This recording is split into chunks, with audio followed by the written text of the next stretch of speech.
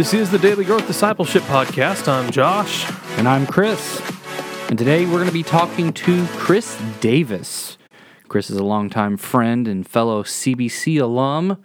Excited to talk to him. He's a youth pastor in Baltimore and a really great friend and someone I think we can learn a lot from in the way of living the discipleship lifestyle because this guy does it. You know, everything from a social media post to the way that he lives with his wife and his kids and what he's striving to do each and every single day in ministry. He emanates the love of Christ, and it really comes through when you get to talk to him and when you get to know him. So I'm really excited to talk to Chris today and see what we can learn about the discipleship lifestyle. And in the first chapter of this conversation, we're going to be talking about Chris's story and how he became a Christian and what the Christian life looks like when you begin to follow Jesus. Chris, welcome to the podcast. Thank you, guys. Thank you for having me. And Chris has been a longtime friend, like we mentioned earlier. Went to CBC with him. I like to always give kind of fun facts about guests sometimes. At CBC, Chris used to have a big afro. It was massive. And I had a really long, nasty goatee, and so if people wanted to distinguish between which Chris on campus, they would have to point to their head or the goatee to know which Chris they were talking about. My wife's really quick to tell me that she's glad she met me after the afro. She's like, I don't think you would have got me with that thing. So, whatever that's worth. My wife says the same thing about that nasty goatee I had. So and we all made foolish mistakes in our youth. That's right. That's what college is for. That's right. But Chris, you are from Flint, Michigan, right? Yes, sir. Born and raised. Born and raised. A proud Michigander. Yep. And, you know, you have an interesting story growing up in Flint. I know, Flint's been in the news here recently with some stuff going on. It's a pretty rough town. In fact, I just saw Springfield, where we live, made the top 10 worst cities in America to live. We were number 8, and I think Flint was number 2, right? I was, yeah. With Detroit being number 1. It's funny because I was born and raised in Flint, which was number 2. I saw Springfield shot up to number 8, and Baltimore's a pretty rough area where we are now. But Baltimore was number 9, so I joke around all the time when people say, Baltimore's like a vacation for me, and so it's like, this is easy. So that's right. That's funny. And I'm from Memphis, and that was number 4. So at least I guess this is better than that, but I actually don't think so. But anyway, we digress. Yeah.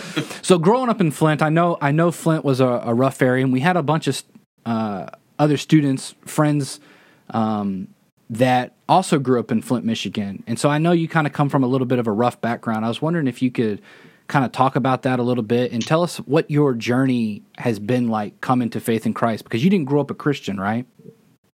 So growing up in Flint, we grew up in an all-black community. We were the only white family in our entire church. For most of my life, we were the only white family in our school until I changed schools later on in high school. But within black culture, for the most part, a lot of people, you just go to church because that's what you do on a Sunday. And so my mom would drag us to church all the time just because that's what you do. And so I went to church. I had some of those experiences early on and was but nothing ever really sank in. I didn't have faith. I would sleep on the back row of the church, and it was that kind of faith that I was brought up under. My mom was on fire, loved Jesus, but none of us kids ever really clicked or got it. And it took me much later in life until I was in high school before I found myself coming to Christ. And really the way it kind of played out for me is in a typical household for the area we grew up in. I didn't really have much of a relationship with my dad. He was in and out of jail, in and out of prison. He was absent because of drug addiction and various other things going on. Right now, I'm not 100% sure where he is. And so that's been kind of the relationship that we had with him, was in and out, in and out, in and out. And there's so many stories I could go into about that journey in and of itself. But because of the house that I grew up in, the arguing, my dad coming in and out, there were times we would come home from church and the house is completely empty because he pawned everything that we owned so he could go get high. And, just instances like that. What happened for me, though, just kind of growing up in that culture and in that atmosphere, you just become hard and your heart becomes hardened. And I think it's always ironic that Flint, is called what it is, because the people of Flint, a lot of them have such a hardened heart, and we know that Flint is like a stone, and it just kind of was fitting of that area. But so many people, you go through experiences that the experiences begin to shape who you become. And so for so long, I just felt like even at a young age, my heart was getting harder and harder and harder. I had this kid in high school named Nathan Murray. And this kid, he loved Jesus. He went to this church on the outskirts of Flint, and he bugged me every single week in high school. Like, would you go to church with me? Would you go to church? And I'm like, no. Constantly shutting him down. And then all of a sudden one day, myself and my brother Kevin, we went to this party on a weekend, had no business being there. Bottom line, we were on the wrong side of town, hanging out with the wrong people. And, I ended up getting jumped pretty bad. There was about 7 guys that surrounded me and him, and, they gave it to us pretty good. And then I remember there was a guy that he stood up in the bed of his pickup truck, and then he took a shotgun and he pointed it in my face. And then he went to pull the trigger, and at the last second, the gun jammed. And at that moment, it just seemed like everything just froze, and I didn't really know what to do. And I think even they were surprised. And so I hit the gun out of my face, and I just took off running into this nearby cornfield. And I remember I just got as far back in there as I could, and I just fell to the ground, and I'm just weeping. And these guys they're in the truck driving through the field looking for me, and I'm just weeping. Like in that moment, I'm like, I know that was God. I know that God, saved me in that moment. And so the following week, I know here comes Nate Murray asking me, hey, you want to go to church? And this time I'm like, you know what, man, I think I do want to go this time. And but even still, when I started going to church with him, it wasn't an instantaneous thing. I was very skeptical. I will say the first week that we went, we were pretty late showing up to service, and the entrance was in the back. And so we come in the back door, worship is already going.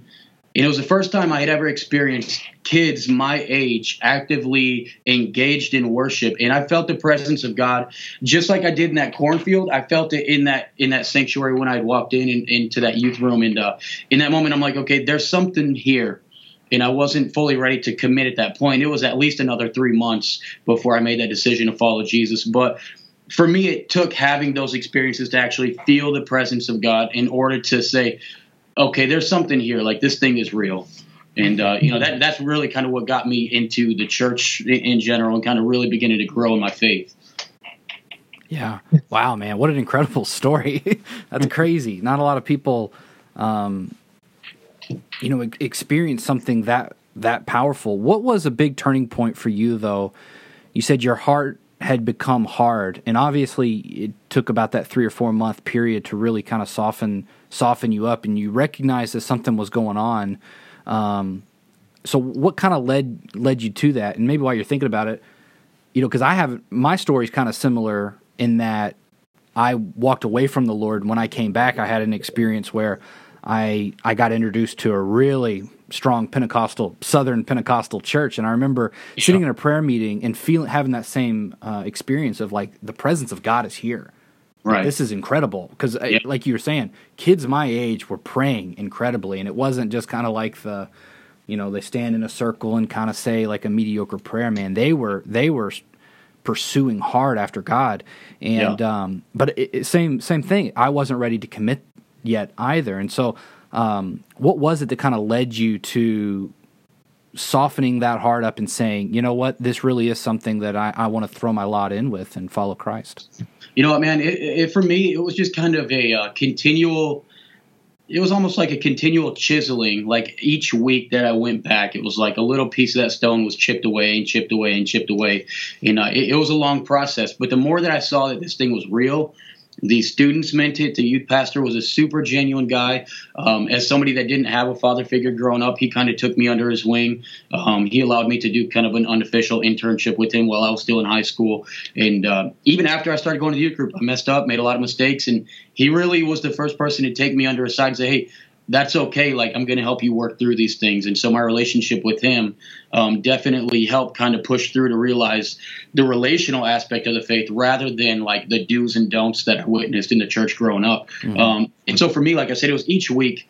My youth pastor, he used to close every single sermon the same way. He was one of those guys that he would say, if you were to walk out of church right now today and you get hit by a bus, do you know where you're going, heaven or hell? And so, it was one of those things where I knew he was going to end the sermon like that each week. And each week I could just kind of feel this little tug, like, do you know? Like, do you really know? And finally, about 3 months in, I knew he was going to end the sermon that way. And before he even got the question out, I'm like jumping over rows of chairs to like run up to the front. I'm like, I want to go to heaven. And like, I want this thing. And so it's in that moment, like my heart it literally felt like my heart just broke. And, it's just a crazy softening.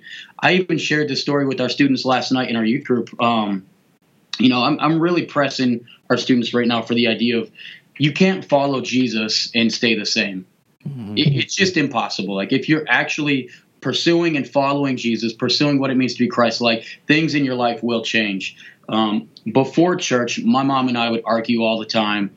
I would steal money from her. A terrible relationship, primarily from my end. Like I did not make life easy on her. And, my room was a mess. I never did anything around the house. The night I got saved, the first thing I did when I got home was clean my room. Wow. And then I went out and I took the trash out and I could see my mom like peeking around the corner. She's like, whose kid is this? And I'm like, and so I could see her like looking and, but I'm like, and I didn't even think about it at the time, but it literally like was in that moment that I responded to that pulling that I felt like my character began to shift and began to change like right away. And so really, like I said, the turning point, like you asked to that point, it was just a gradual chipping away of that hardness. And then once I actually stepped out and responded to that, it's like the dam just broke open and I just felt, the presence of God in a way like never before. Mm-hmm. Just this piece of, it's okay. The house I grew up in, part of what kept me from wanting to respond, especially during the 3-month window of time, was if God is so good, why does my house look like this? Why are my parents arguing all the time? Why is my dad a drug addict? Why are all these things taking place? And those were the questions that I was wrestling with that kept me from responding for those 3 months. And in that moment, though, none of that mattered. The presence of God was so much more real than those circumstances that, I'm like, I got to give myself over to this. And I'm so glad that I did. But that was definitely the turning point. It was just a gentle, constant pursuit. And, once I responded, it all just went full blast from there. Chris, thanks so much for telling us this first part of your story. It really is incredible how God leads us and guides us into salvation, just with the gentle promptings that we often take for granted. And what you observed with your mom in taking out the trash and things like that, it really is incredible how following Jesus really does begin to change you. Sometimes that happens imperceptibly slow and we don't really feel like it's even happening.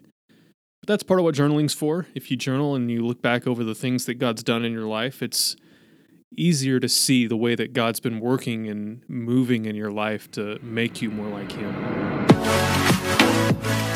Thanks so much for listening to this episode of the Daily Growth Discipleship Podcast. Be sure to check out our next chapter in this conversation where we talk about how God is a great Father and what that looked like for Chris Davis as he began to live his new life as a Christian. Be sure to leave us a review on iTunes or whatever other podcast app you choose to listen to this on, and let us know how we can do things better. We're always looking for constructive criticism and ways that we can grow daily.